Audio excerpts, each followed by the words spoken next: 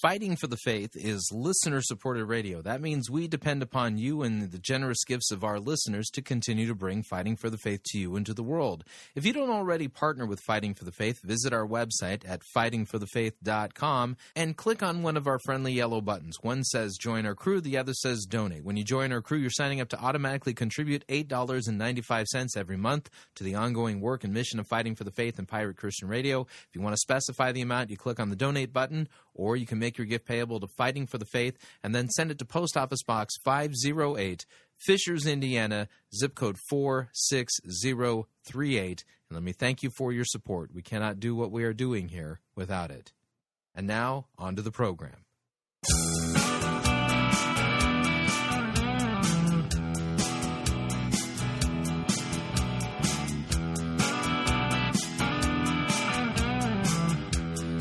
It's time for another edition of Fighting for the Faith. Monday, March 10th, 2014.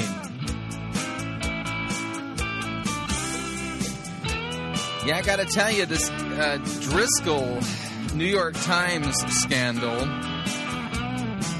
is getting weird. And it's like creepy in the weird department. In fact, there's a good chance that tomorrow I might have Janet Mefford on my program, working out the details. Thank you for tuning in. You're listening to Fighting for the Faith. My name is Chris Rosebrough. I am your servant in Jesus Christ, and this is the program that dishes up a daily dose of biblical discernment, the goal of which help you to think biblically, help you to think critically, help you compare what people are saying in the name of God to the Word of God. Sadly, there is no shortage of crazy things being said out there.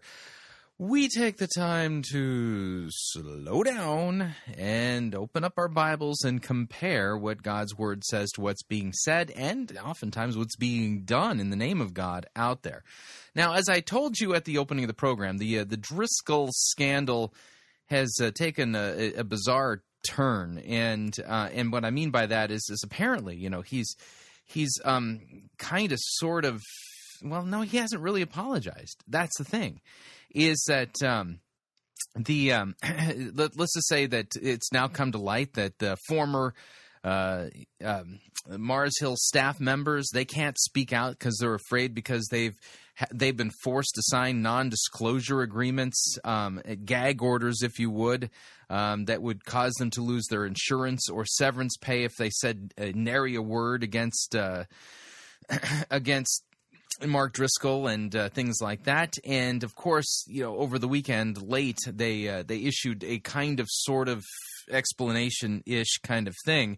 And then of course the Christian Post, the way they're covering the story now is that apparently, Mark Driscoll has taken an apologetic tone. Yeah, he, during his last sermon, and they've linked to a video, so we'll cover that. And just going to ask the question right up front. Well, we'll get to it the second half of the hour, but let me ask the question. I mean, is it enough that Mark Driscoll has taken an apologetic tone? Yeah, I mean, it sounds apologish-ish, but. I mean, seriously, okay? Those of you married guys out there, you know what I'm talking about when I say that, especially early on in the marriage, the majority of the faults in the marriage actually fall on us. At least that's been my experience. And so, the way I was as a young married guy is a lot different now that, I'm been married for 25 years. And I think back to, the foolish, dumb things that I did when I first got married. And, of course, the majority of the problems squarely rested on my shoulders. That's just the way I see it. So, thinking back to how I was back then, I don't think it would have flown at all with my wife if I had said something to the effect of, listen, I'm taking an apologetic tone with you. I mean, why isn't that enough?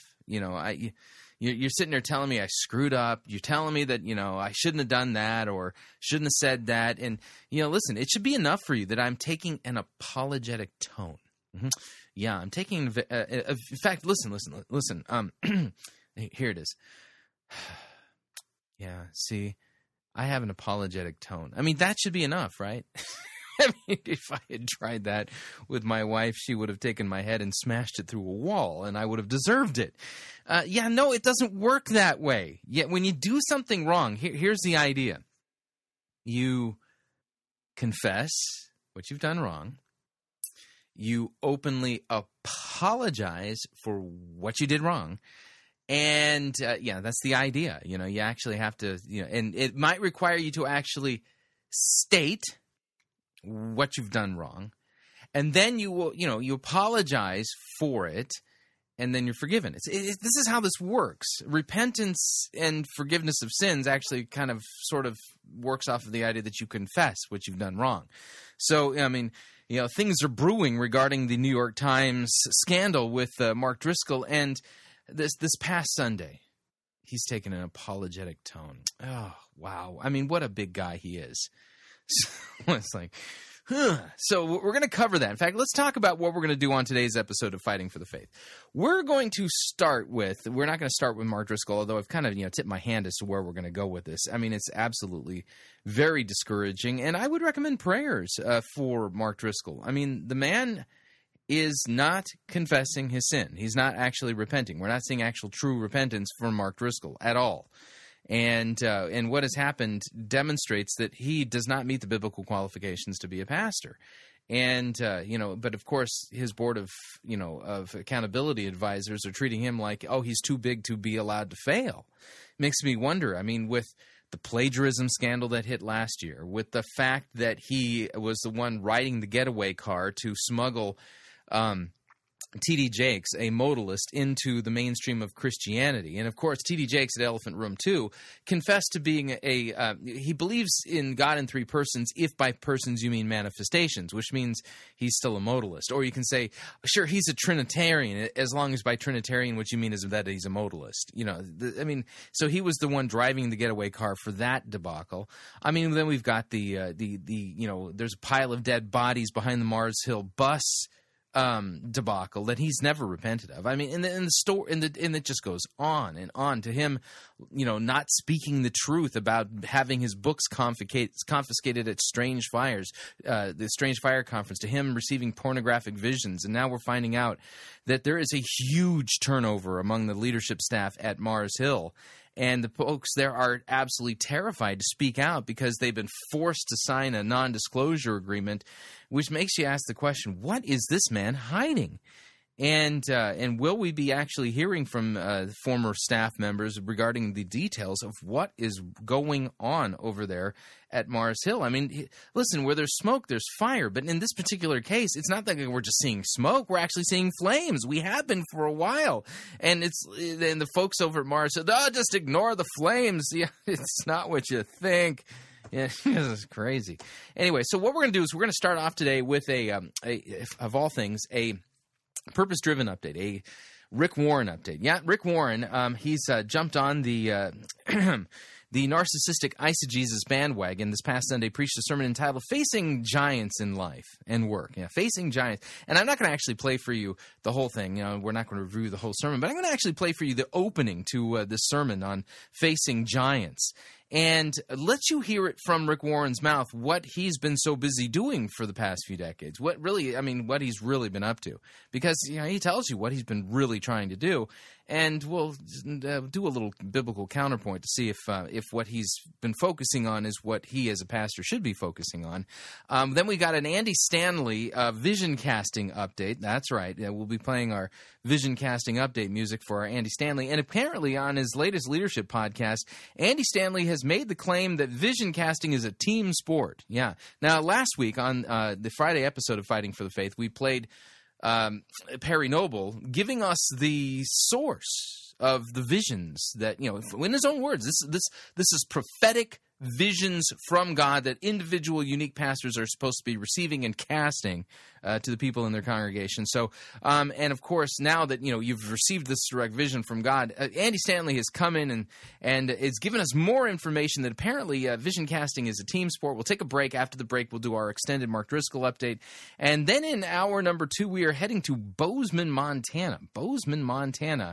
And listening to a sermon from Bozeman Christian Center that's based upon Andy Rochelle's book, Chazown, and not calzone, but Chazown. Yes, the Hebrew word apparently for vision. And so today's total episode of Fighting for the Faith, in one way or another, touches on or focuses on everything to do with the purpose-driven, seeker-driven movement. So I recommend that you make yourself comfortable. We've got, literally tons of ground to cover on today's episode of Fighting for the Faith. And since we're starting with a Rick Warren update, well, that requires us to do this.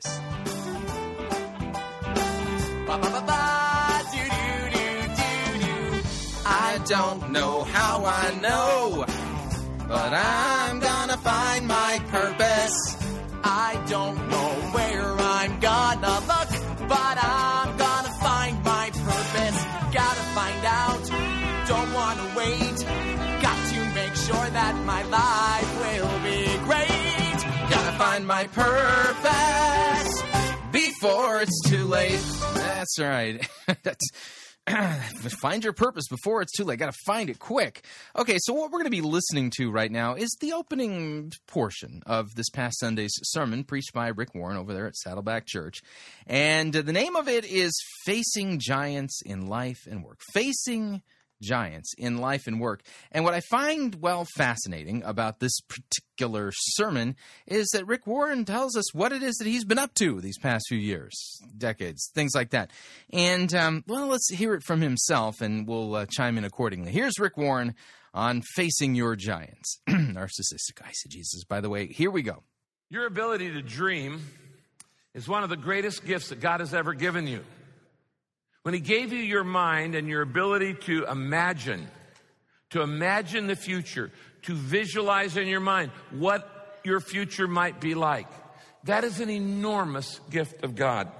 It's what makes you different from animals. They don't have the ability to foresee the future, to imagine, to think, to create, to dream like human beings do.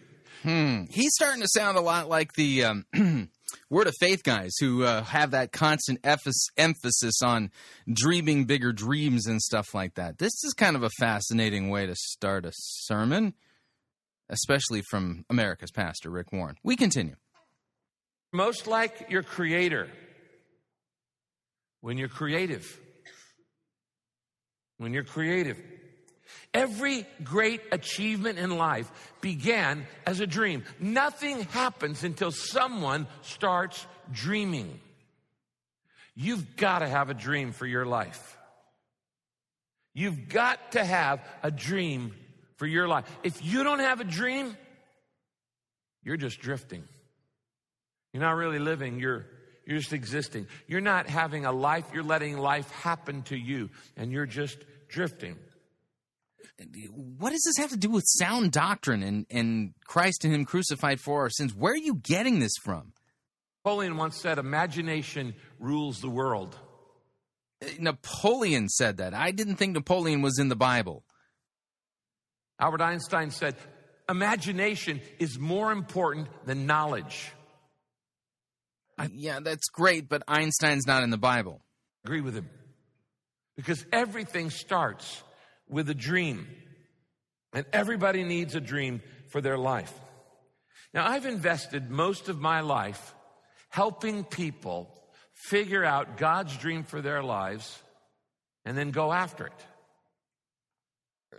Yeah. Did you catch that little quote? He's invested the large portion of his adult life helping people find their dreams and go after it. That's way different than what Christ has actually called the church to do and what he's called pastors to do. Christ has called the church to go and proclaim repentance and the forgiveness of sins in Jesus' name, to make disciples of all nations, baptizing, teaching them all that Christ has commanded. This is what Christ has said. And the job of pastors is to preach the word, not to help people find and discover their dreams and then make them happen. This is a fascinating beginning to a Christian sermon. And yet I've discovered that for every one person who figures out what they want to do with their life, what they think God wants them to do with their life, has that dream and goes after it, for every one of those persons, there are 9 people who never get started. They get stuck And they get stuck because of problems that seem to be in the pathway of their dream. And those problems often seem so big, they feel as if they're giants. Mm-hmm.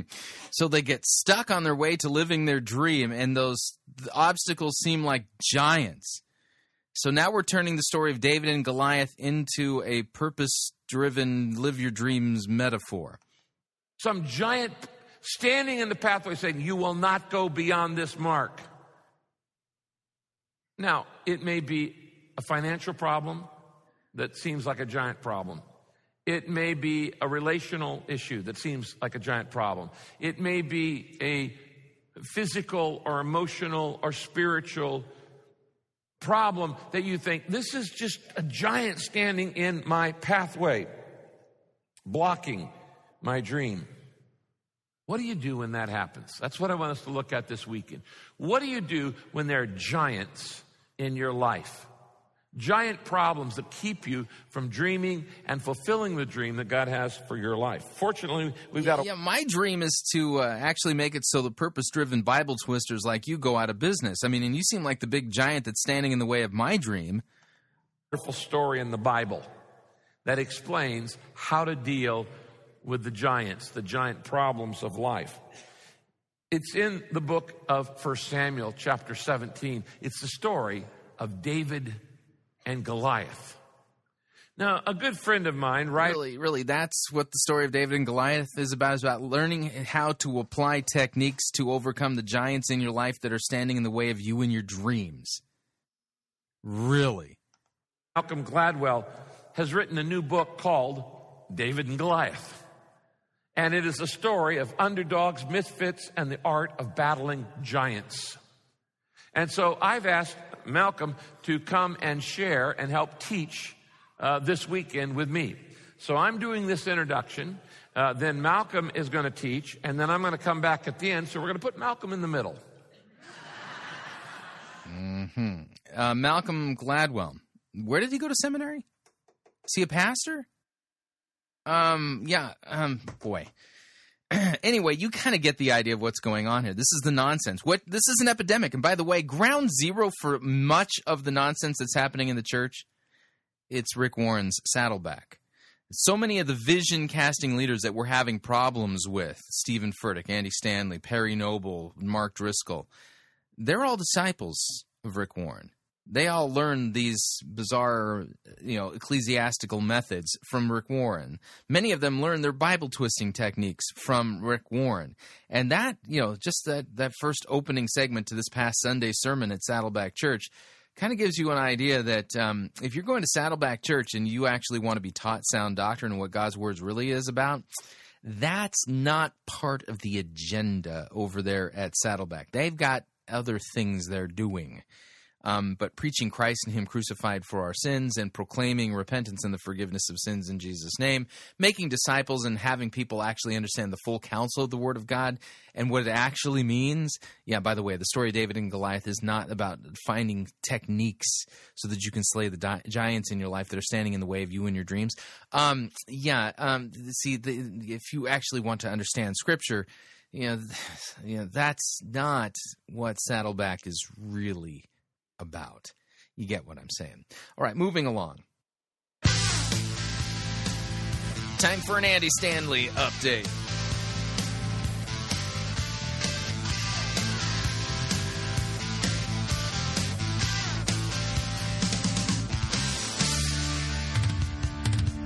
Starting kinda early, faces on the screen. About to spurt a supernatural dream. It's time I speak the sublime, put my trust in faith.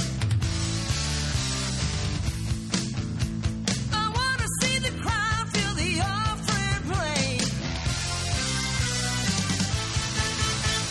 Blinding eyes when I'm casting vision. Full of lies when I'm casting vision. Ooh, comes from Nick Blue and Lee.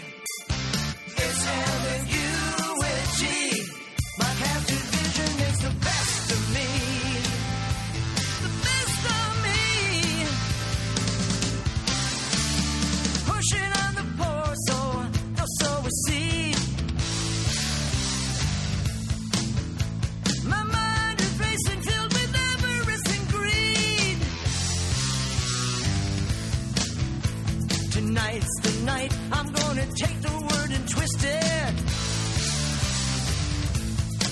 Crying all of these tears, but the Lord's not in it.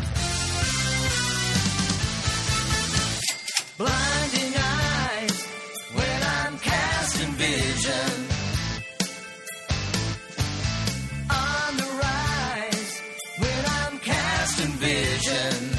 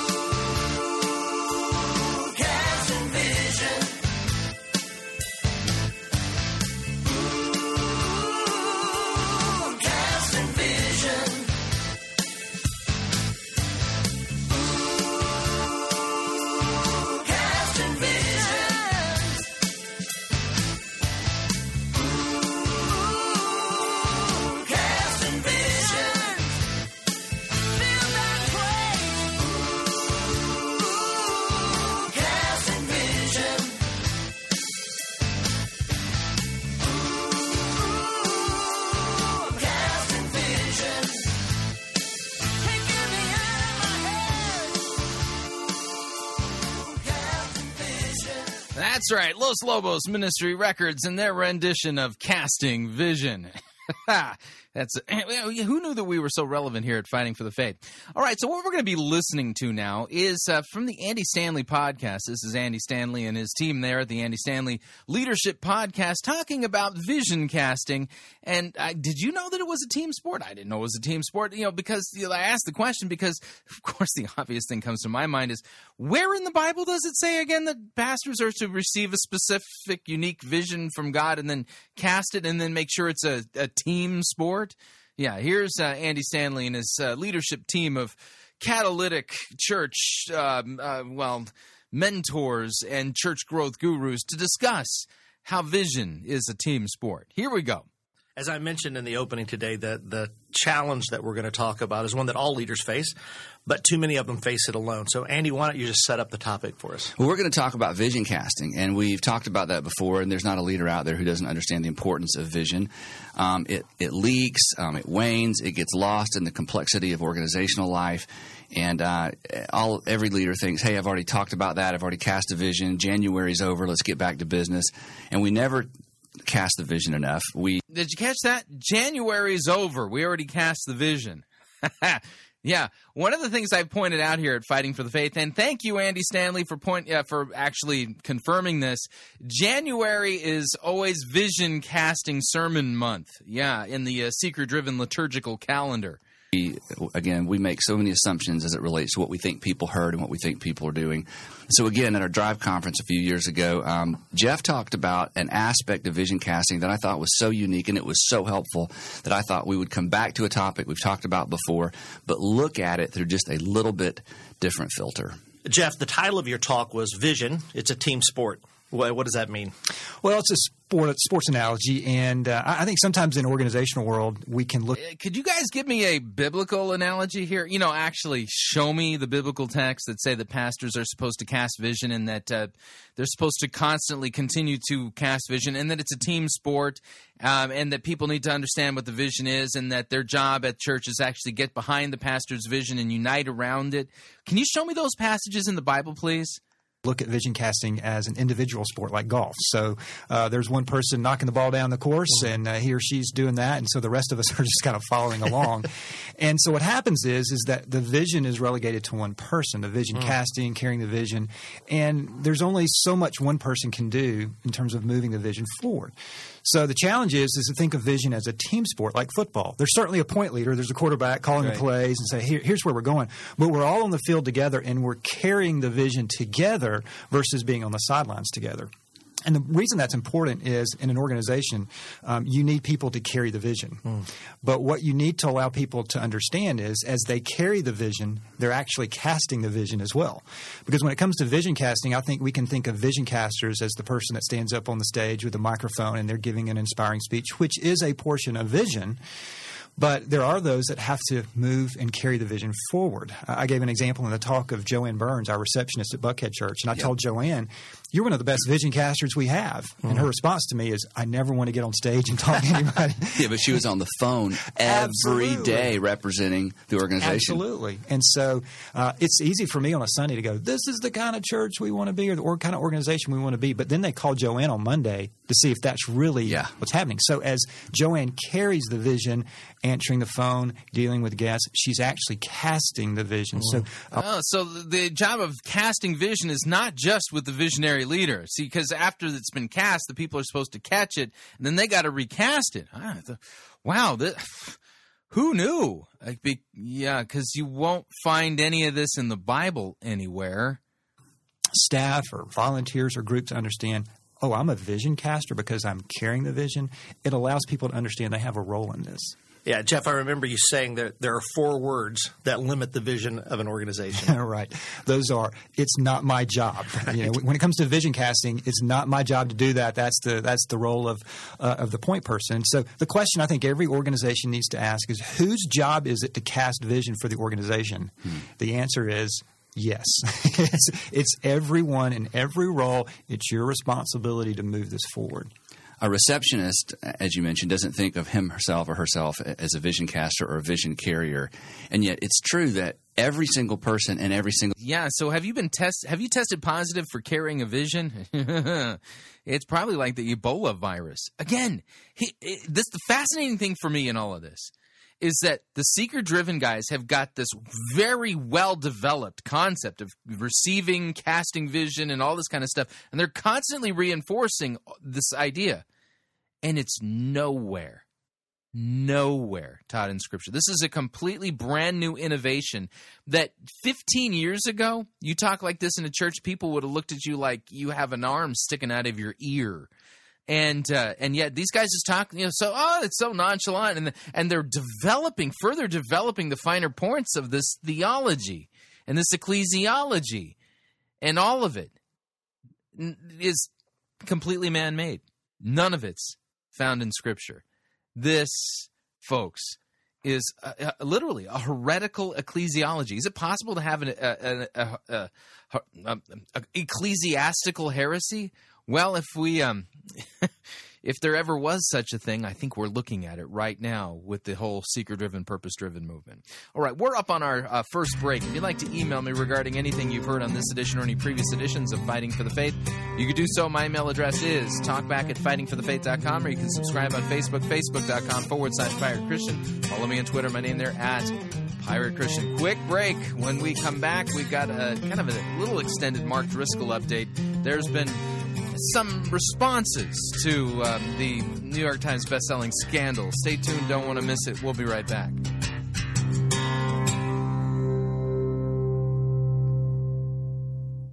Unless your righteousness surpasses that of Rick Warren, you cannot be saved. You're listening to Fighting for the Faith.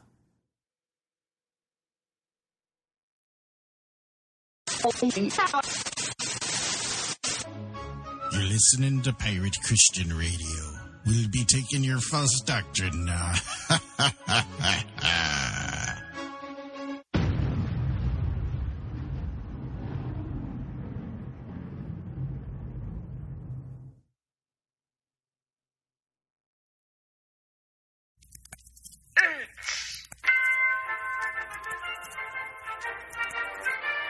Holliday's Birdcage Theater presents Church Day Select.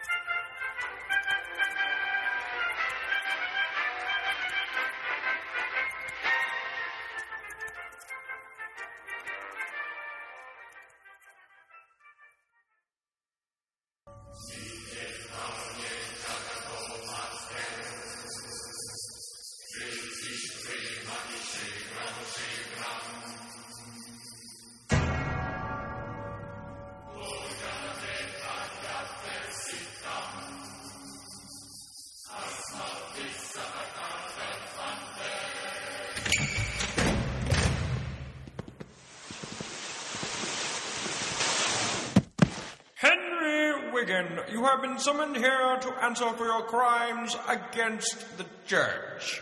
Hold on. What crimes?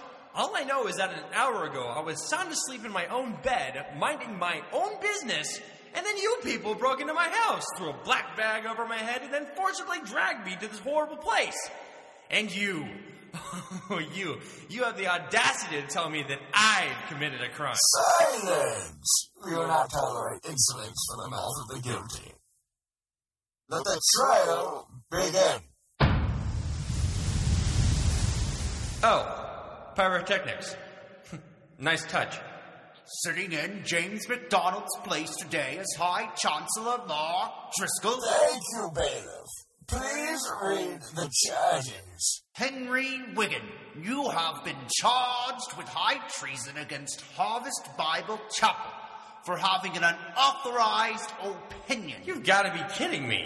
Is it true that on your blog that you accused James MacDonald of being financially irresponsible? Of course. Plunging the church into $65 million of debt is... Silence! We have already heard your opinion, and it is for this slanderous accusation that you have been brought here before us. It's not an opinion, it's a fact. Oh, is it? We shall now vote on the validity of your so-called opinion. All of those in favor of Mr. Wigan's opinion being null and void, say aye.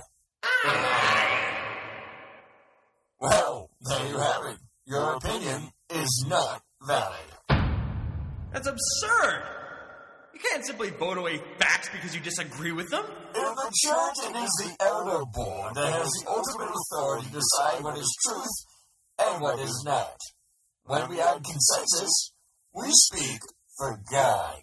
It is for precisely this heretical worldview held by the elder board that I created my blog in the first place. Church matters are not to be tried in the court of public opinion. Publicizing viewpoints rejected by the elder majority for any reason is satanic to the core and must be dealt with very directly, which is why you are here. Hold on, let me get this straight. So what you're saying is if the elder board were to vote on what color the sky is, then whatever the majority agrees on, be it purple, pink, or brown, would be reality, regardless of the fact that the sky is clearly blue. Yes. Were you dropped on your head as a child? That's beside the point. What you fail to realize is that the cult of the individual is coming to an end. We are the collective, you see. We must eradicate the poisonous ideology of individualism from the conscious minds of our church community if we are to fulfill the vision of our leader. You know, that sounds an awful lot like fascism, if you ask me. Or anybody else for that matter. If that's what it takes, then so be it.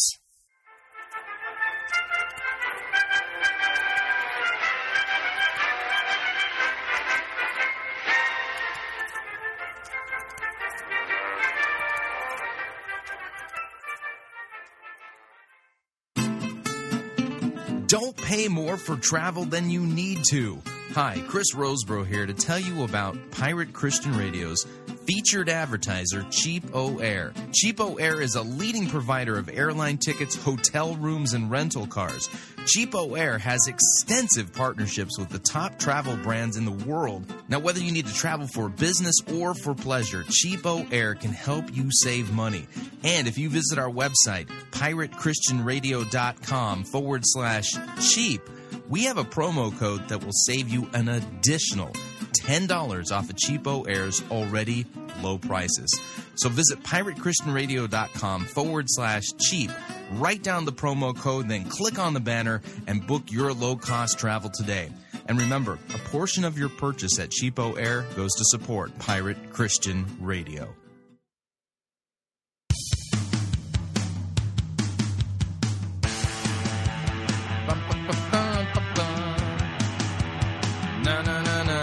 All right, we're back.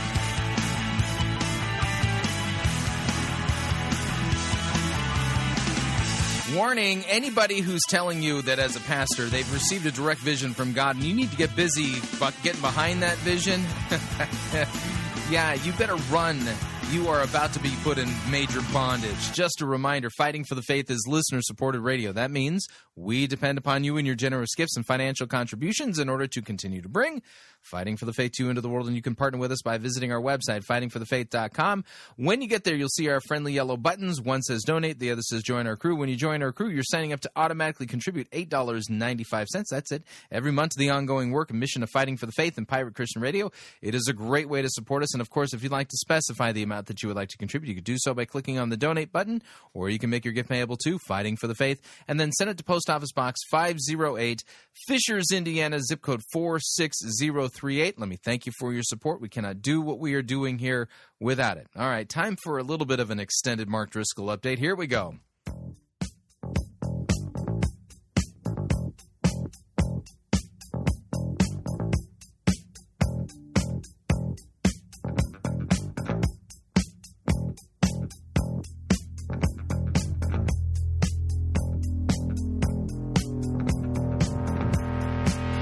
Church right down the street, don't hear God's word no more. The pastor says we don't feed no sheep, so get busy and amuse those goats. Don't be lazy, you're here to satisfy the leader's God-given vision supreme. If you dare to question him, well, there'd certainly be a scene. Look out, another one's off the bus. Another one's off the bus. And another one's off, and another one's off. Another one's off the bus. Hey, he's gonna get you too. Another one's off the bus.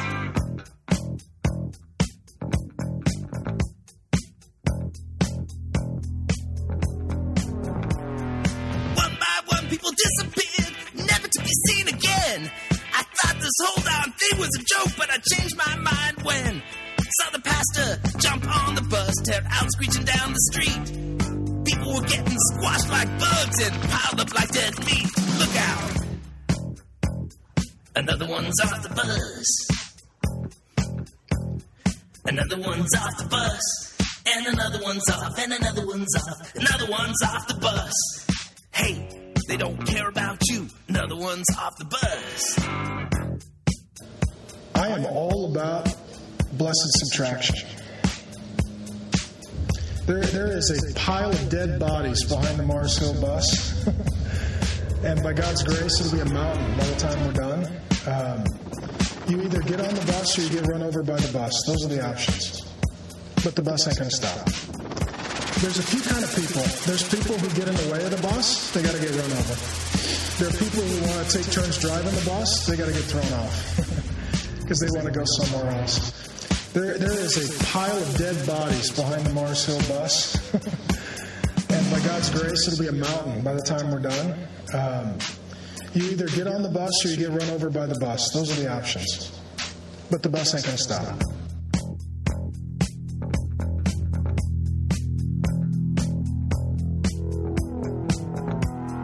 The pile behind my Driscoll's church grew higher by the day. Some truly tried to follow his plan and they were thrown under anyway. Well, his vision was not complete. He was enraged by all of us. I told Mark to stop playing God, and now I'm under the bus.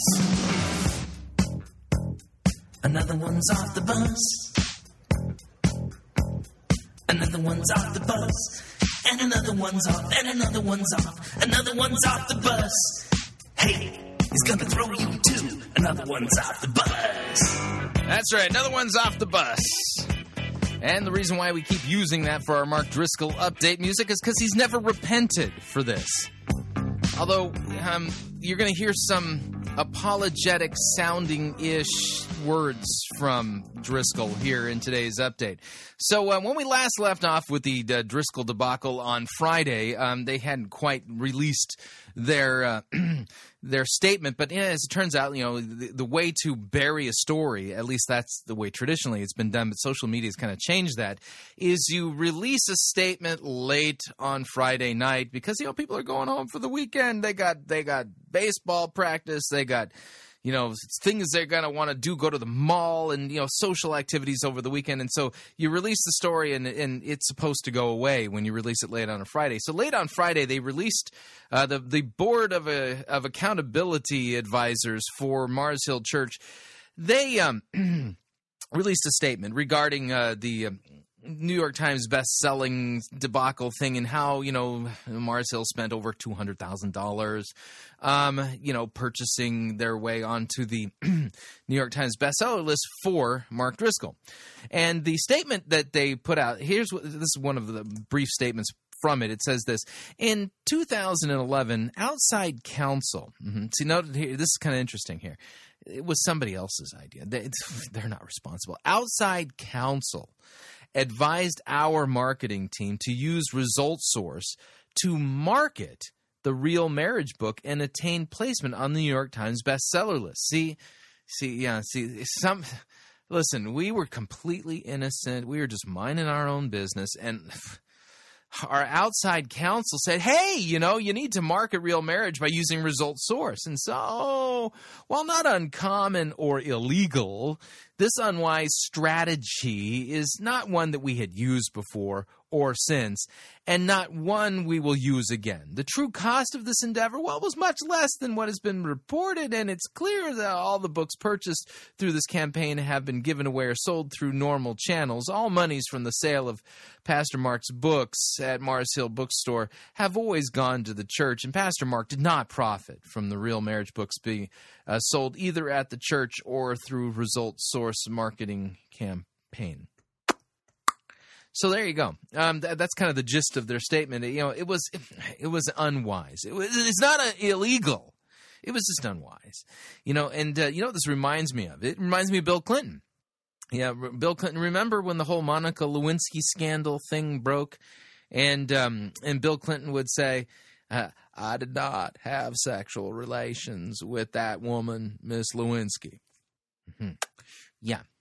Yeah, see, and then when pushed during when he was actually questioned about this, when pushed on the topic, he said it all depends on what is. Remember that? Yeah, kind of burned into my memory, bad politicians. And so my question is, why is Mark Driscoll a pastor in Christ Church, which, by the way, puts him at the standard of, if he's going to be qualified to be a pastor, he must be above reproach, okay? Why is he behaving like a Clintonian politician? Okay, see, we were innocent. It was outside counsel that advised our marketing team to use Result Source. And although it's not illegal, what we did, this was unwise. And they don't talk about the deception involved in it. And then they're very careful in the statement that they put out, that he didn't profit financially. He didn't make any royalties from those books, but he benefited personally by being, granted the New York Times best-selling author status, did he not? Which, by the way, they've now changed Mark Driscoll's bio so that it doesn't actually say that he's a New York Times best-selling author. I mean, that's the least that they can do. And so that's come out, but there's more. There's more. And that is that the Christian Post published a article today, and the headline reads, Mark Driscoll takes apologetic tone during sermon. Oh, this is so big of him. He's taken an apologetic tone during his last sermon. The Mars Hill Church Board addresses latest controversy. And so, which basically begs the question that needs to be asked, is the Christian Post like Pravda now? Are they some kind of propaganda arm of the seeker-driven movement? So the story reads this. Pastor Mark Driscoll of Seattle-based Mars Hill Church has taken an apologetic tone recently, even during Sunday sermons, while the most recent controversy surrounding the normally unashamedly brash Christian leader entails criticism of the way his book Real Marriage was marketed. I mean, this is a propaganda puff piece. That's exactly what this is. I mean, this is not Christian repentance. This is not confessing of sins. In fact, Driscoll hasn't confessed to doing anything wrong. And so what we're going to do now is we're going to actually spend a few minutes listening to Mark Driscoll from this past Sunday's sermon, which they've posted a small 3-minute video clip of, called Lessons Learned from 18 Years in Ministry, where you yourself can hear for yourself the apologetic tone used by Mark Driscoll. Tone. He didn't actually apologize. He had an apologetic tone. Here's Mark Driscoll. Things I regret the most in 18 years of ministry since we started the Bible study that has become Mars Hill Church is when I said the wrong thing, or I said it to the wrong people, or I said it with the wrong tone. Wow. He regrets saying the wrong thing. What would those wrong things be? What were the wrong things that you said to the wrong persons? And what did you say exactly with the wrong tone? With there's a pile of dead bodies behind the Mars Hill bus, and by the grace of God, it'll be a mountain? Would that be something that you are, you regret saying? Was it because you said it with the wrong tone, or because you said it to the wrong people? I mean, don't you think the content of what you said there was the problem? We continue. Hands down, for me, this text is the most convicting in the whole book of James. Before I teach you anything, I've got some things to learn. And he says that we shouldn't just seek to be teachers, because there's a responsibility that comes with teaching. I love the fact that I get to teach the Bible at Mars Hill, but I also live under this tremendous weight that I don't want to make the sermon about me, so let me just deal with this briefly and then proceed forward. Yeah, notice, again, I mean, he hasn't apologized for anything. He's talking about things that he regrets. So he's not owning anything that he's done wrong here. Not one thing. But the Christian Post has pointed out that, this is great news because he's taken an apologetic tone. But I love you very much, and I want to do the best job that I can. And I'm devastated when I don't. Because Jesus gave his best, and you deserve the best. And when we started Mars Hill, I definitely was more of an angry young prophet. Right? Some of you were here, and you're like... Angry young prophet, complete with the vision that you were casting. I mean, again, are you hearing him actually apologize? Or is it, that's right, this is just an apologetic tone. We continue. Yes. He yelled a lot. He yelled loud. He was a good yeller, that guy. It was like a drill sergeant for Jesus, right? Just very loud, very intense, all the time, oftentimes infused with anger. As I'm getting older, I've earned all the gray in my beard. What the Holy Spirit has really convicted me of, especially in the last year, is that my role going forward is to be a spiritual father. The Holy Spirit has convicted you of your need to be a spiritual father. How about the Holy Spirit has convicted you of your need to confess your sins? Confess that it was deceptive, deceitful, dishonest for you to use Mars Hill's tithes and offerings in order to run some kind of shady campaign to make you a New York Times bestseller. How about that? How about the Holy Spirit convicting you of the sin of stealing for plagiarizing other people's works and not citing them properly in the books you were writing and publishing and selling? How about that? How about you being convicted of the sin of destroying the lives and abusing Christ's sheep by throwing them under the bus and having a pile of dead bodies behind Mars Hill bus? How about that? So God the Holy Spirit, aren't you glad he has an apologetic tone here? I mean, this makes it so much easier for me to have warm, fuzzy feelings about Mark Driscoll. So the Holy Spirit's convicting him to be a father figure. That my tone needs to be fatherly. That what I say and who I say it to and how I say it has to be more like a father dealing with a son or a daughter. Which means you can say hard things, but you say them in helpful ways and in appropriate ways. So if you could pray... So was it helpful and appropriate for you to spin the whole New York Times scandal as an unwise decision that was a result of somebody counseling you badly? For me, that's really my heart's desire, is to be a better spiritual father and to help us become an increasingly healthy spiritual family. And And that's the heart of James here, the pastor, and why he talks about teachers. He's talking about himself and the other leaders at the Church of Jerusalem. So pray for me. Pray for the leaders and the elders across the church. And his main point is that really the mouth is a revelation of the heart. So sometimes we'll say things like, you don't know my heart. And you're like, well, but I hear your words. And what they are, they're an overflow of your heart. This is what Proverbs says. This is what Jesus says. Out of the overflow of the heart, the mouth speaks. And so one of the ways that we get insight to our heart, the seat, the sum, the center of who we are, is by hearing our words and letting others speak our words back to us, because sometimes we don't understand what we're saying or how we're saying it or how devastating it might be.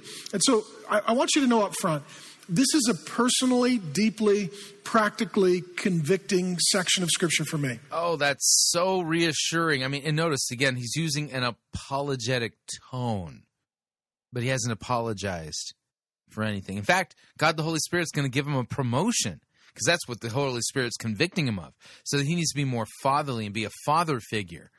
And so as I seek to teach it to you, I want to teach it to you faithfully, but also humbly, and say, I, by God's grace, am not the man that I was, but I'm not the man that I should be.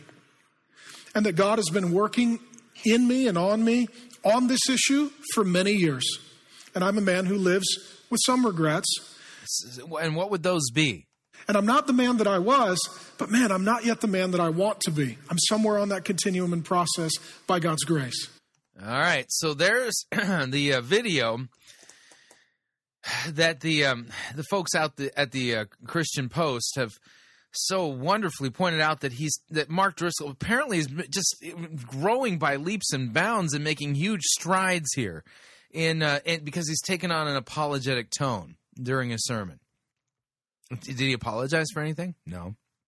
Did he admit specifically anything that he's done wrong, aside from maybe taking a harsh tone with somebody?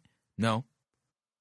Did he address the deceit of what he did to make him a New York Times bestseller, and how he used tithes and offerings from Mars Hill to do that? No. Did he apologize for stealing other people's stuff and plagiarizing them? No. Throwing people under the bus? No. Driving the getaway car to bring T.D. Jakes into the mainstream of evangelicalism, even though he's a Trinitarian modalist? No, none of that. What is this? Since when did Christian pastors become so important, or specific ones become so important, that God's qualifications for a pastor just go out the window, and they must be supported at all costs? How is it that he is so big that it's not possible for him to be allowed to fail or suffer the consequences of his sins or actually confess that he's done anything wrong?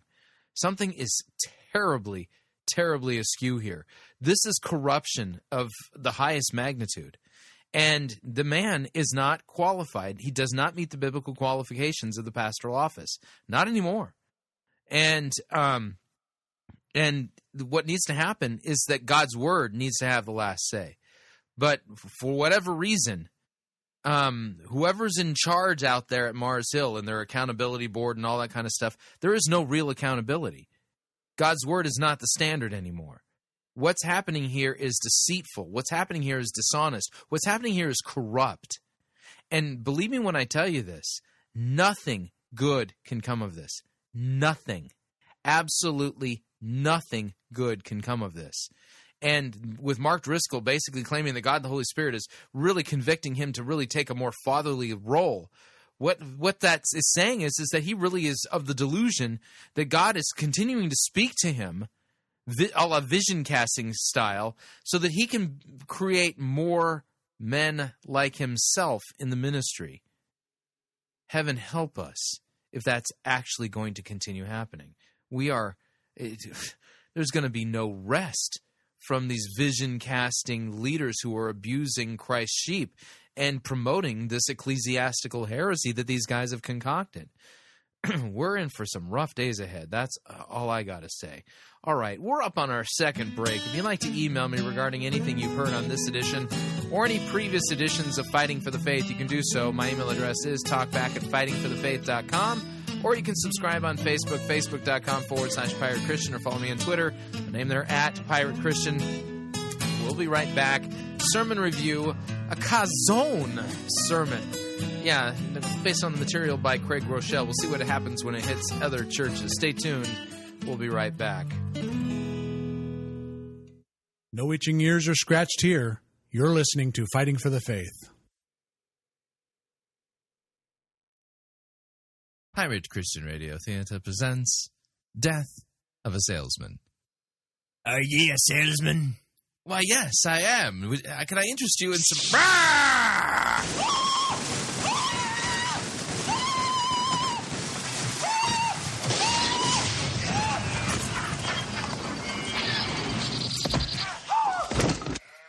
You're listening to Pirate Christian Radio.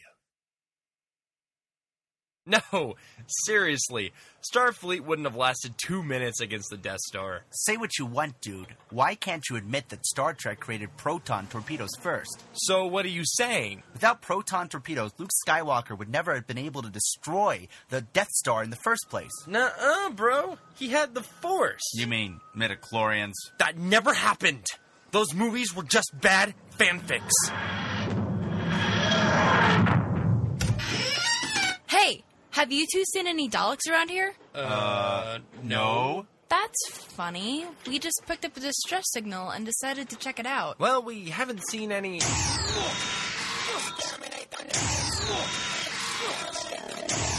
Come on, you two, get in! Run!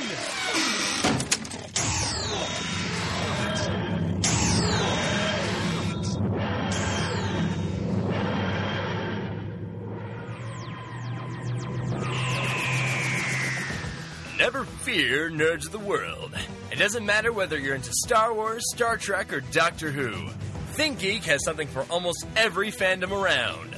Celebrate your love of all things nerdy by going to www.piratechristianradio.com/geek. And by clicking on the ad banner, a portion of your purchase will go to supporting Fighting for the Faith and Pirate Christian Radio.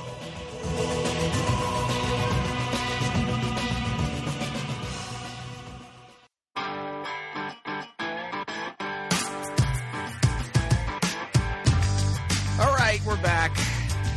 Now we're into hour number 2 here at Fighting for the Faith. I don't think I've ever seen anything quite like it with the Driscoll thing. I'm getting to the point where I'm convinced if the man were caught committing adultery on his wife, they'd still keep him as pastor. That's how bad this is getting.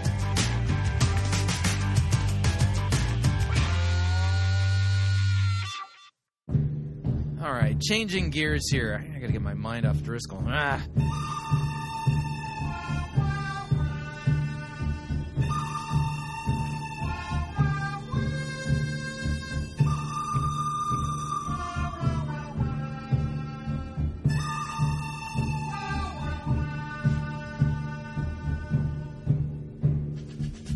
The good, the bad, the ugly. We review it all here at Fighting for the Faith. We're an equal opportunity sermon reviewing service. Today's sermon comes to us via Bozeman Christian Center, Bozeman, Montana.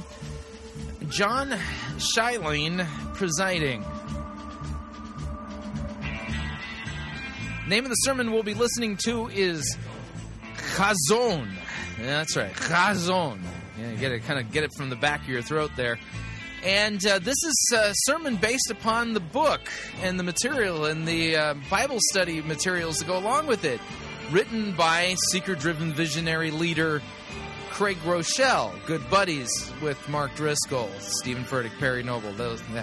So what we're going to be doing here is taking a listen to what it sounds like when their bad theology from their bad books gets in the hands of, your ordinary grassroots, seeker-driven, non-denominational type guy out there in the flyover regions of the United States. So let me go ahead and kill the music, And without any further ado, here is Chazown. Here we go.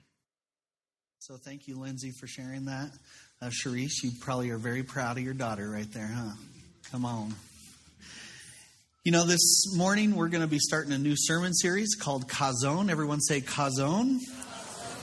And we'll get into that a little bit today. And I just want you to know ahead of time, part of my goal today is to encourage you so much that you want to be a part of a small group, that it will be undeniable, and that you will walk out of here signed up, ready to go. Sound good? So in the early 1980s, I had some friends, Jack and Kathy, and they were living in DuBois, Wyoming, but they had moved to California. Well, over Christmas, they planned on going to go see their parents, who happened to both live in Wisconsin, which is where they were both from. And so they left California, and they planned on driving straight through without stopping, just trading off drivers, and it was a long journey. So they got to Nebraska, and they were going through Nebraska, and just driving along, loving life. And it was about 2 o'clock in the morning, and Jack was tired. He was exhausted. And so he pulled off to the nearest rest area, and he said, Kathy, I have got to switch drivers with you. I'm spent. I'm done. So he went into the restroom. He came out and got into the passenger seat and fell right to sleep. It wasn't until the next morning when Kathy realized that the sun was coming up behind them that they had issues.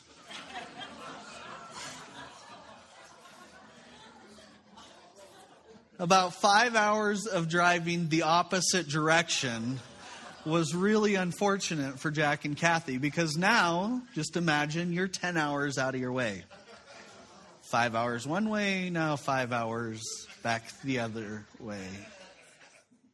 Kind of a bummer, huh? You know, that can happen in our own lives. Everybody ends up somewhere, but few people end up somewhere on purpose. I want you to say that with me. Everybody ends up somewhere, but few people end up somewhere on purpose.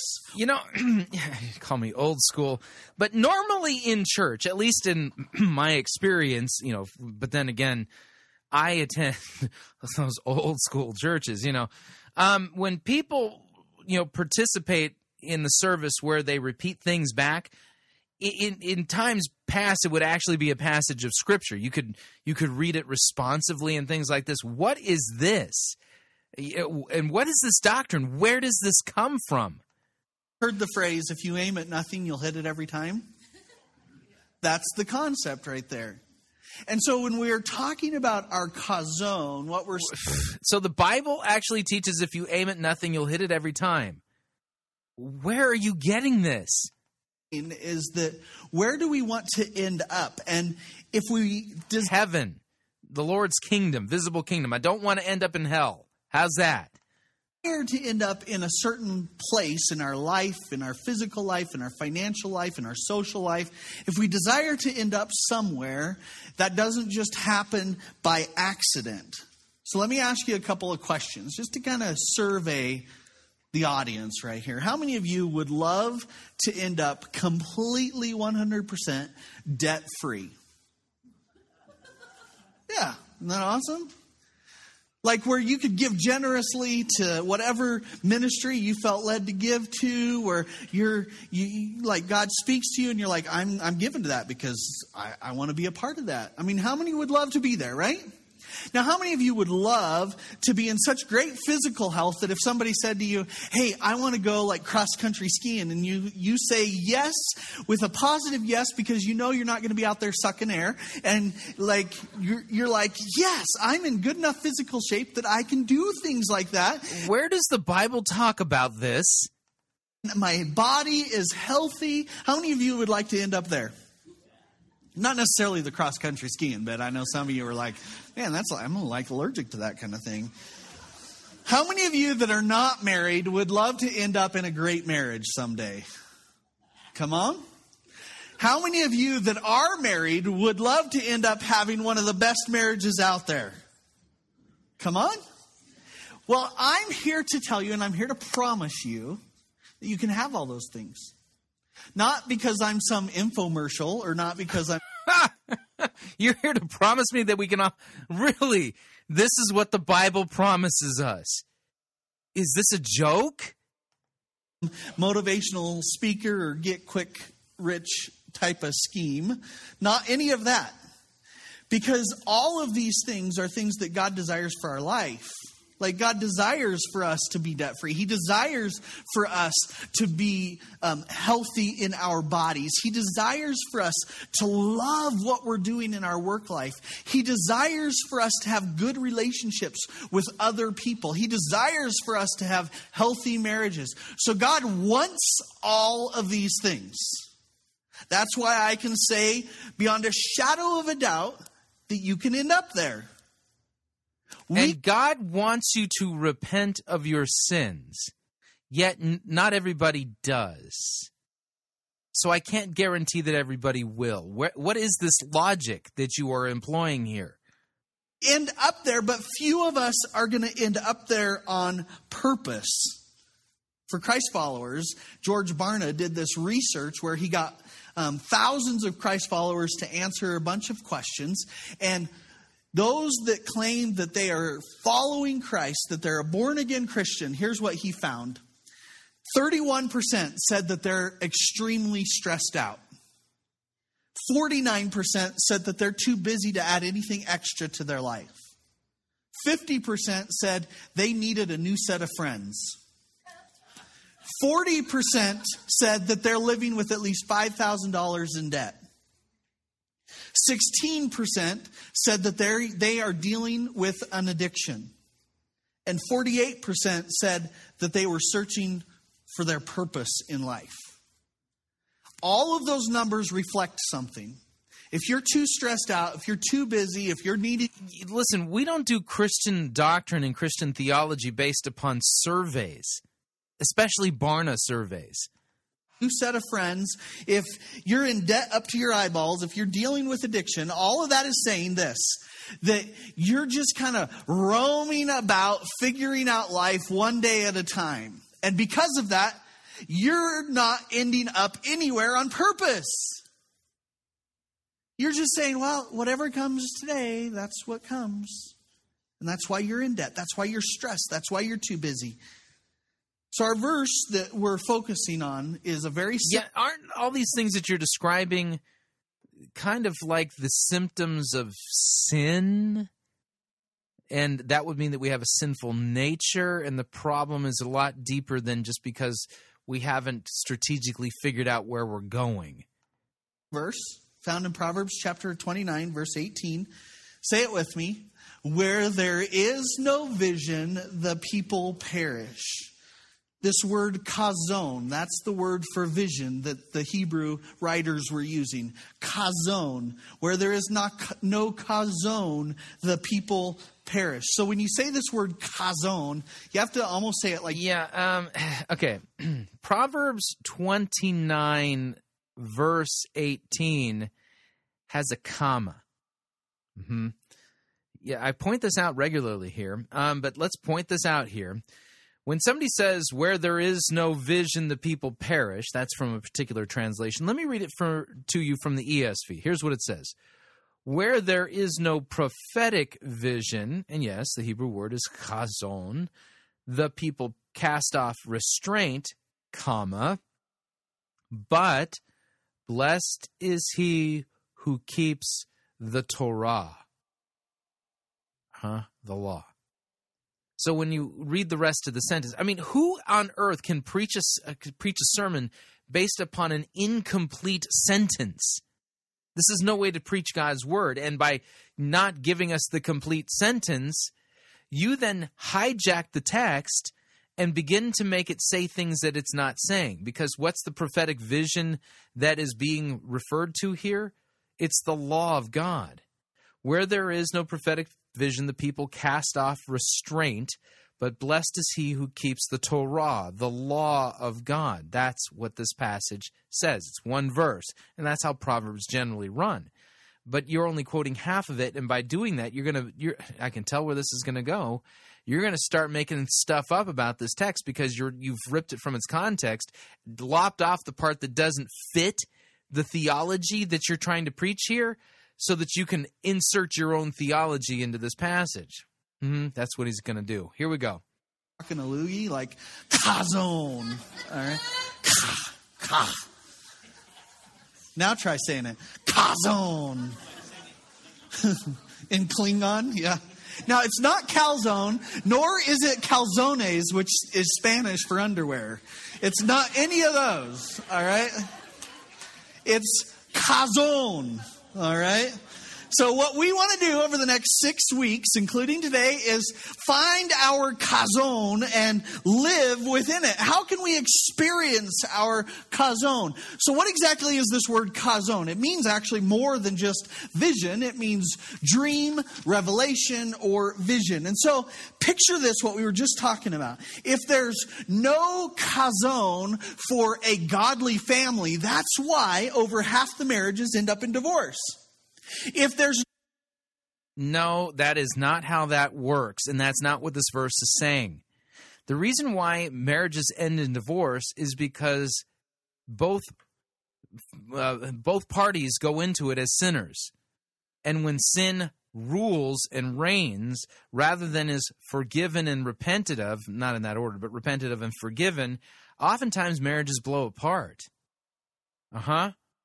It's not because they don't have a vision for their marriage. No Chazown for financial freedom. That's why we end up in debt. No, people end up in debt because they have the lust of the eyes.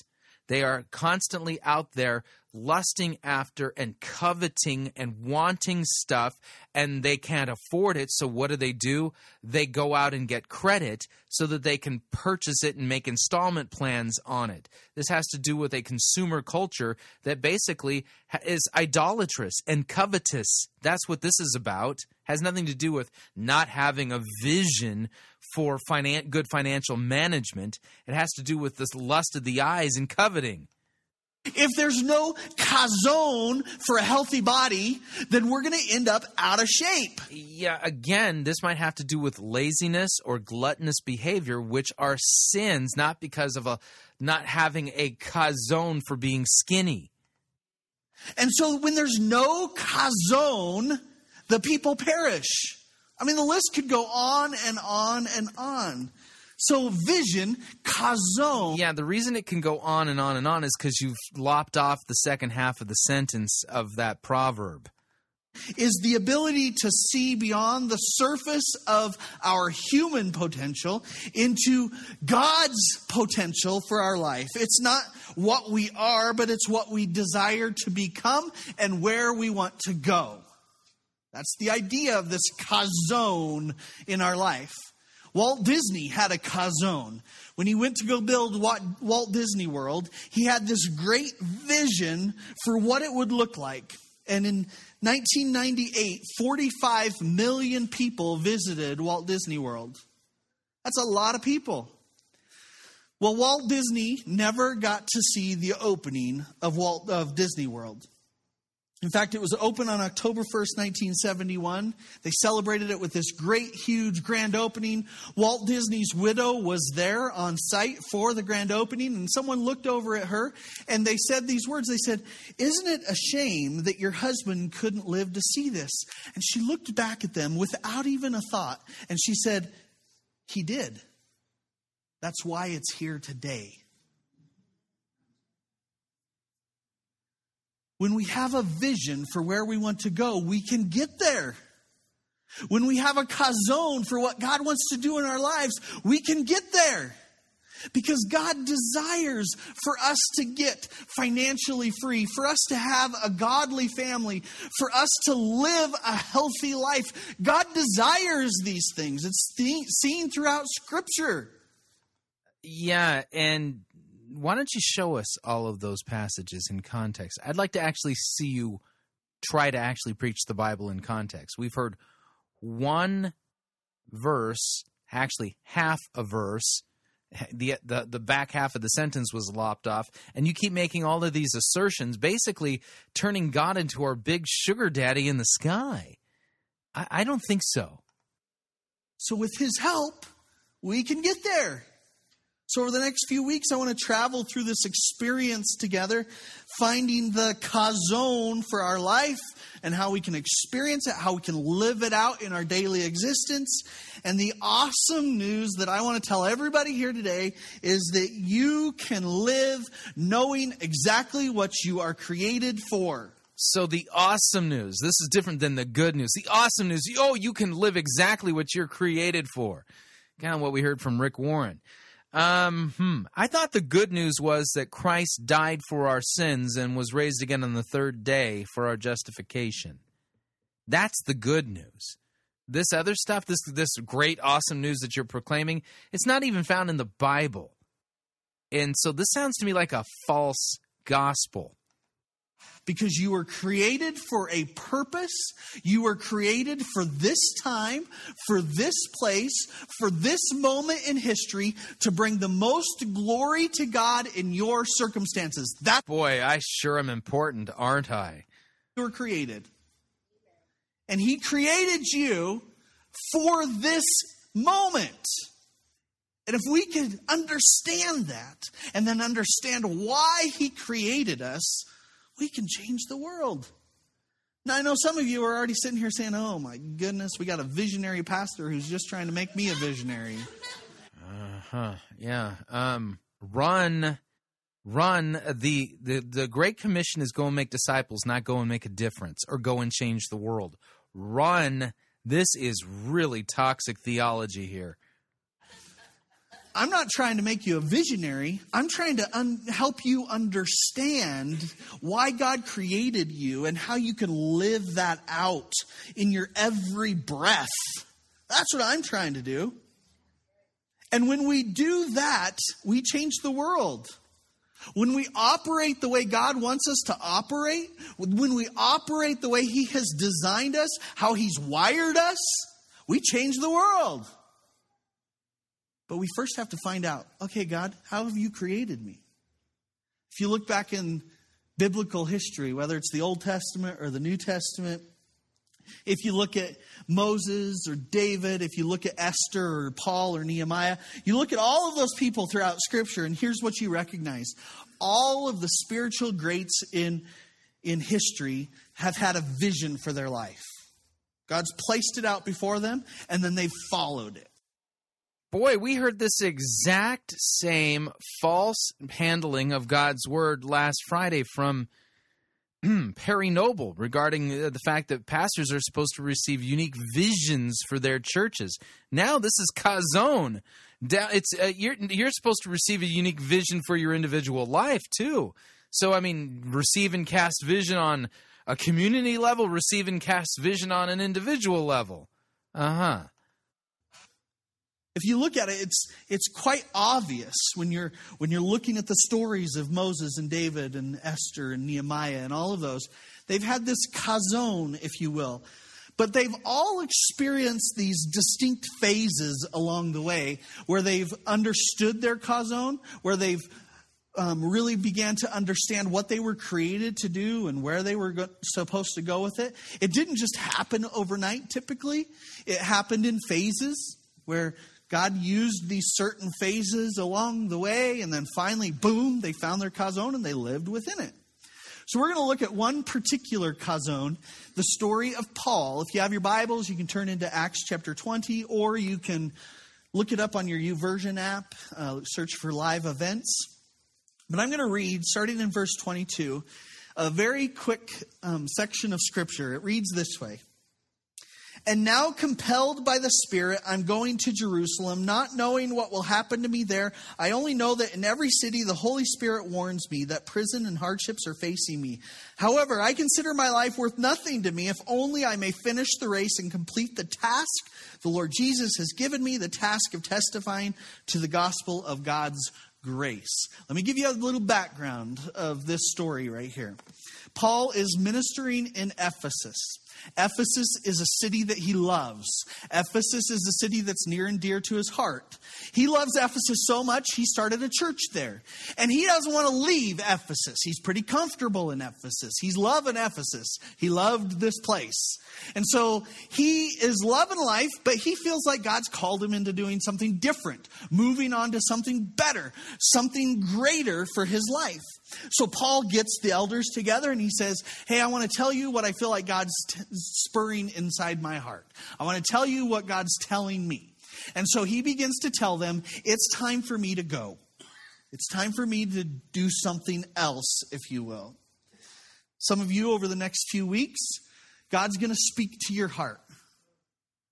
And he's going to tell you to go. It may be a change of pace for you. It may be a change of job for you. It may be a change of location for you. You may love what's going on, but God's going to say, go. And here's my challenge to you. Listen to the voice of the Holy Spirit. Because when God says go, go.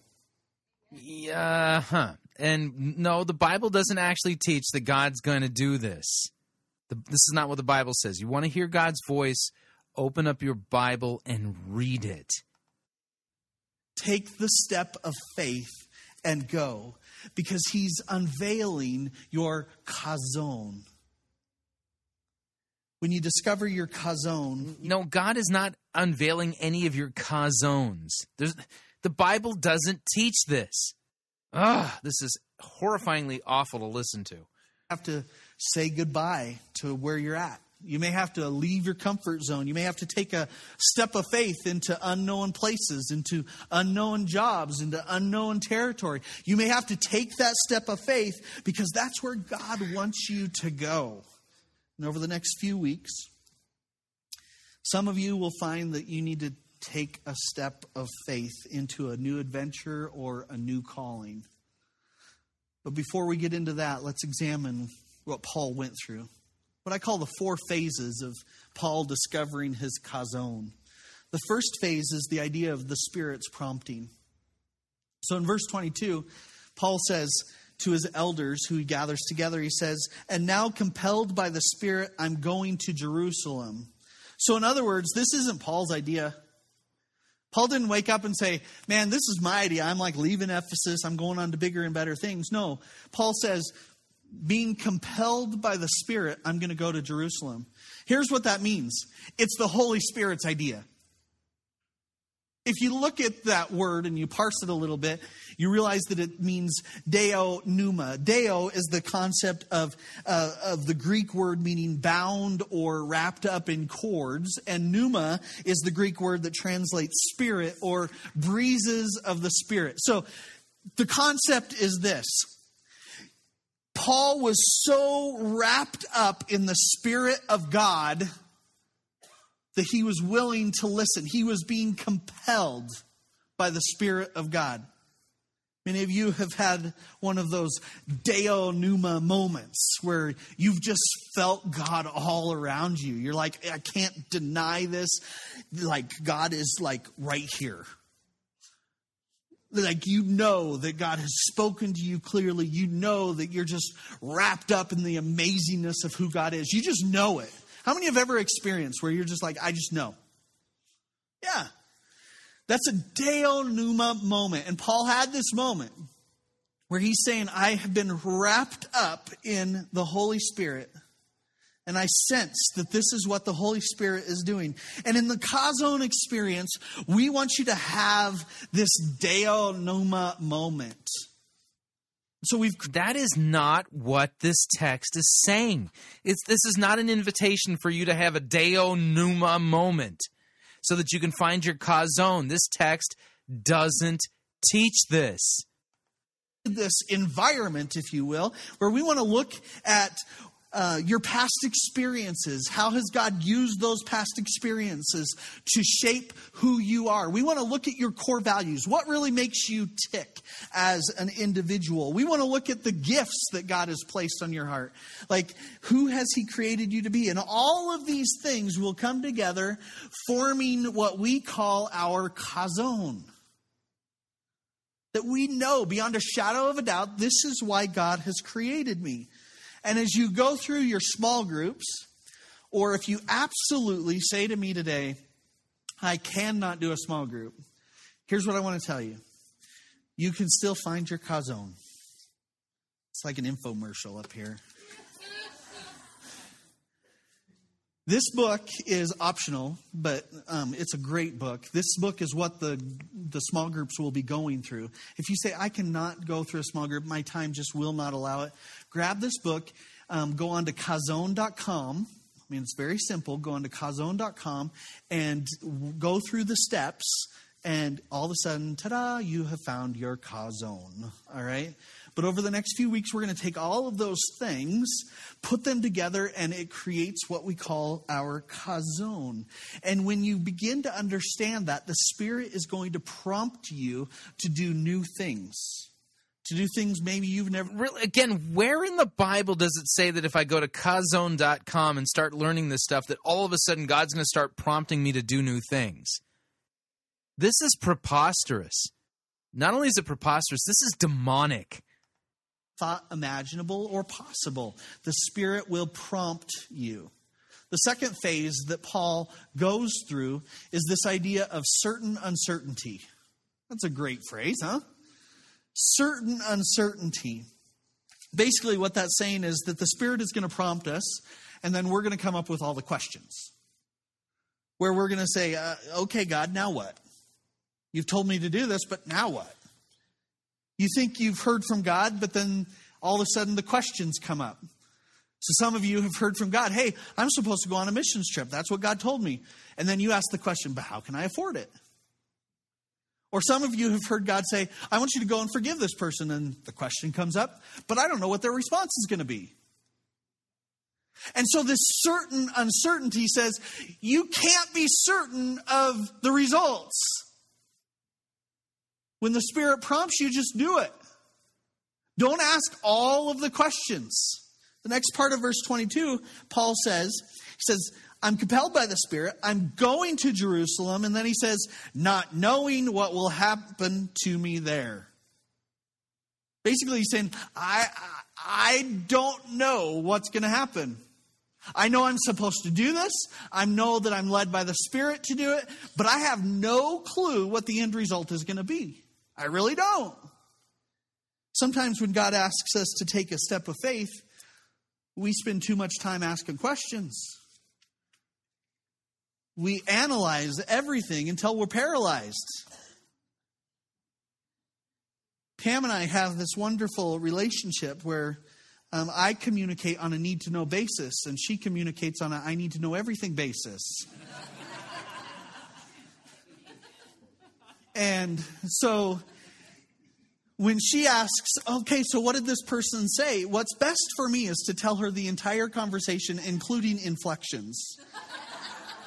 It works so much better because for me, I would just tell her the details. Boom, here's the details, we're done. But she really wants to know all of the details because she's an inquisitive person. She asks a lot of questions. How many of you would say you're kind of that way? You like all the questions answered, right? For you that just raised your hands, I can guarantee you that this phase of Chazown is going to be difficult for you. It's going to be tough. How can you guarantee this? Because the Bible doesn't talk about any phases in Chazown. You've just totally whole cloth made that up. Because you're going to ask a lot of questions. Okay, God, you've told me to do this, but I need to know this, and this. And if you don't tell me all these things, I'm not going to do them. And God's saying there's a little bit of certain uncertainty here. You just got to roll with it. Here's what else God says. I'm calling you to do this, but I know that you can't handle all the details right now. So you just need to trust me. If we really knew all the details, we might not do it. God gives us what we need along the way. In the Chazown small groups, we're going to talk about the power of your next step. We're going to talk about how important it is for you to take that next step, that step of faith. So God gives us this huge vision for our lives, and He wants to help us get there. But what's so important is the power of that next step. We've got to take that next step. I love the phrase that says, I'll do today what I can do to enable me to do tomorrow what I can't do today. Let me say that again. I will do today what I can do to enable me to do tomorrow what I can't do today. That's the power of the next step, taking one step at a time. Many of you have been called by God to go and do something, but in your mind, you want to automatically be at step 5. And what God is saying to you is in order to get to step 5, you've got to go through steps 1, 2, 3, and 4. You can't automatically step to step 5. You are not entitled to go immediately to step 5. And where does the Bible talk about step 5 again? I need to see the list from the Bible. I'm not familiar with the step 5 limitations from Scripture.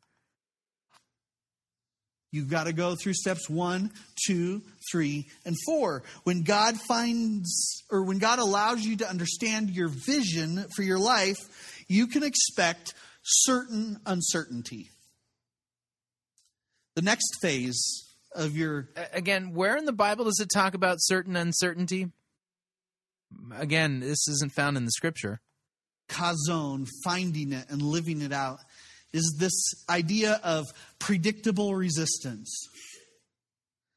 So as you step out into God's vision for your life, as you step out of the boat and you say, this is my Chazown, I'm going to live it out, I want you to also grab a calendar and mark it on your calendar that there's going to be some resistance. There's going to be people that say, you can't do that. There's going to be situations that come on that say, oh, wait, I don't like this. And here's why.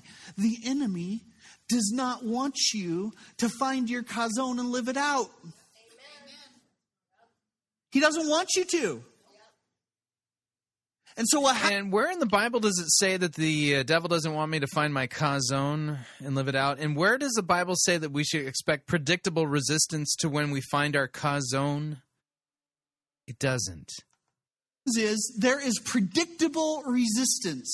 In verse 23, Paul says, only that prison and hardships are facing me. He understands there's going to be resistance for me stepping out of the boat and doing this. He understands that clearly. In other words, there's going to be an enemy that tries to stop you from doing the thing that God wants you to do. And he's going to try everything he can because he knows that you were created uniquely to do that. And he's going to try everything he can to stop it. You look through. Boy, you sound so important there, don't you?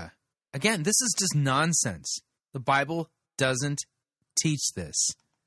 And this isn't just something I've come up with. You recognize that Moses had this Chazown to set the people free. Immediately, predictable resistance was Pharaoh. He said, I'm going to cause everything possible so you can't set the people free.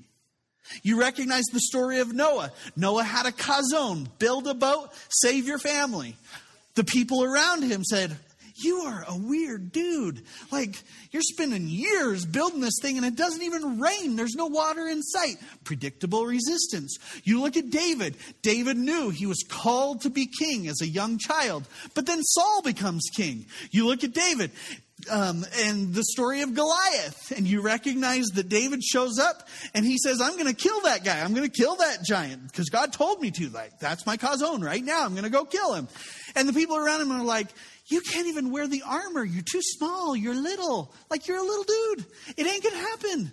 Predictable resistance. You look at the story of Joseph. And Joseph had this Chazown that he was going to be a great leader. His brothers look at him and said, whatever. We're actually going to steal your coat and throw you in this pit and sell you as a slave. That's what we're going to do. Predictable resistance. Nehemiah had this Chazown. We're going to rebuild the temple. And Sanballat and Tobiah were like, no, you're not. We're going to put every resistance in place so that you can't do that. Understand this. Every person that begins to operate in the vision that God has given them will experience resistance. When you hear from God, and you take that. Like I said, the Bible doesn't teach this anywhere. This guy is filling these people's minds with utter nonsense. Who's the source of this nonsense? Craig Groeschel. This is the same theology we heard, like I said, from Perry Noble regarding vision casting. Now it's individual vision. The Bible simply doesn't teach this. Faith, I can promise you that all hell is going to break loose in your life. But you got to be strong and courageous. Do not fear, for the Lord thy God will go with you. And we'll walk with you through the process as well. You get a vision to have a godly marriage. So you say, we're going to start praying together. Well, you start praying together, and then all of a sudden you have the worst fight you've ever had in your marriage. You want to get financially free, and so you set up this plan. You have this vision to be financially free. So you make steps forward toward that financial freedom, and then your car breaks down, and you have to put $1,000 into it. You say, I want to become more physically fit. I want to have a healthier body. And so you go to the store and you buy fruits and vegetables, but right over here is screaming Twinkies 75% off. Predictable resistance. For some of you, you have been asked by God to figure out your purpose, but you come up with every excuse known to man. For some of you in this room, right now the resistance is joining a small group. For others in this room, you're actually going to take that step. You're going to join a small group. But then this week, as you are heading to small group, something could happen. Car could break down. Something could happen at home. Where then you begin to ask, well, I guess I'm just not supposed to go there. Predictable resistance. Push through it. The enemy does not want you to figure out your vision, why God has created you. He doesn't want it. And so he's going to throw everything in your path. This is a chasing after the wind. To get you off track. It's going to happen. If you can break through that, you can experience the final phase of finding and living out your Chazown. And that final phase is this idea of uncommon clarity, where you know beyond a shadow of a doubt that this is why you were created. This is where God wants you to live your life. He wants you to know your purpose. He wants you to know your identity. He wants you to know your calling, and he wants you to live it out. You can feel the power of Paul's words here. Starting in verse 24, he reads, I consider my life worth nothing to me. My only aim is to finish the race and complete the task the Lord Jesus has given me. The task of testifying to the good news of God's grace. Understand this. Here's Paul's Chazown right here. He says, my Chazown, my vision for my life, is the task of testifying to the good news of God's grace. Everything else is worth nothing to Paul. That's his Chazown. That's why he was created. And why aren't you doing that? Oh, that's right, because that's Paul's Chazown. Your Chazown's probably different, right? So he says, I want to end up there. And I'm going to end up there on purpose. He says, I can finish the race. I can complete the task. In other words, Paul knew why he existed and what he was supposed to do. He knew his end result. Paul had this uncommon clarity over his life where he said, I know my Chazown. I know the vision God's placed in my life, and I'm going to live it out. I want you to get to a place where you say, I know exactly why God created me. I know the purpose he has over my life. I know where I'm going. I know where I'm going to end up. I was created by God. I was placed here at this moment in history, at this time, at this place, so that I can bring the most glory to God in my generation. That's why you were created. Figuring out your Chazown, your vision, your purpose. I'm going to invite the worship team up as We get ready to close. Vision, this idea of vision, is the ability to sense God's presence, that spirit prompting, that deo pneuma. It's the ability to perceive God's power. It's the ability to focus on God's plan in spite of the obstacles, the resistance. It is us adopting the action plan that enables us to do what God's told us to do spiritually and in service to Him. Here's what I know. Over the next few weeks, you're going to be going through this process. Phases. Spirit is going to prompt you. You're going to recognize the Holy Spirit is going to talk to you. Understand this, like sometimes people get weirded out by that. They're like, that sounds a little too spiritual for me. The Spirit prompts not always in audible, loud voices. Sometimes it's in a quiet whisper. But because our God is still alive and He sent our... Cue sappy music. Now notice the technique here. It's emotional manipulation, basically ripped out of context verses. He didn't really exegete any of the passages. He's read into it this Chazown theology that he got from Craig Rochelle. And it's shrouded and kind of covered in pious-sounding Christianese. But none of it is actually what any biblical text says anywhere. Spirit to be a comforter, we still communicate with the God of the universe, which means He's going to talk to you. He's going to prompt you. As the Spirit prompts you to do something, understand this: there's going to be some certain uncertainty. You got to step out. Don't ask all the questions.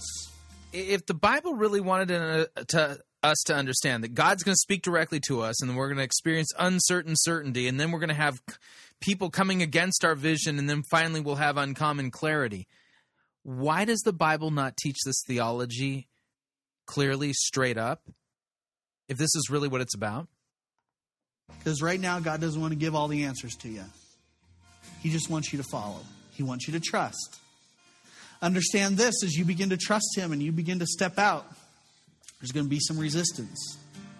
It's predictable. Mark it on your calendar. It's going to happen. But step out and press through that resistance so that you can fully get to the place where you say, I know why I was created. I know why I am here. And it's so clear to me that I'm going to step out and do it with uncommon clarity. Take the step of faith. Listen to the Spirit. Refuse to listen to the people around you that say you can't do it.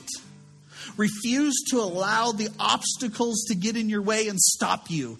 Push past the obstacles. You can do it. This idea of Chazown, understanding our vision, our dream, our revelation that God has for our lives. And if you find your Chazown and really live it out, at the end of your days, you're going to be able to say confidently, I did a great work because I did what God created me to do.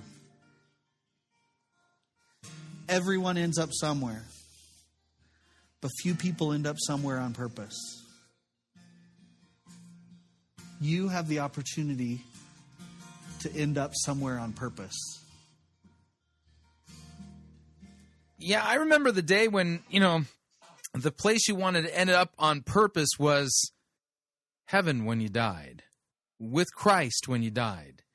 The place you didn't want to end up was hell. So now, you're going to have a unique vision for being skinny and getting out of debt. Because God's going to come speak to you. And as soon as you decide that you're going to get out of debt because you found your Chazown for that, you're going to have predictable resistance. Things are going to come up that are going to try to just keep you in debt because the devil doesn't want you experiencing your Chazown.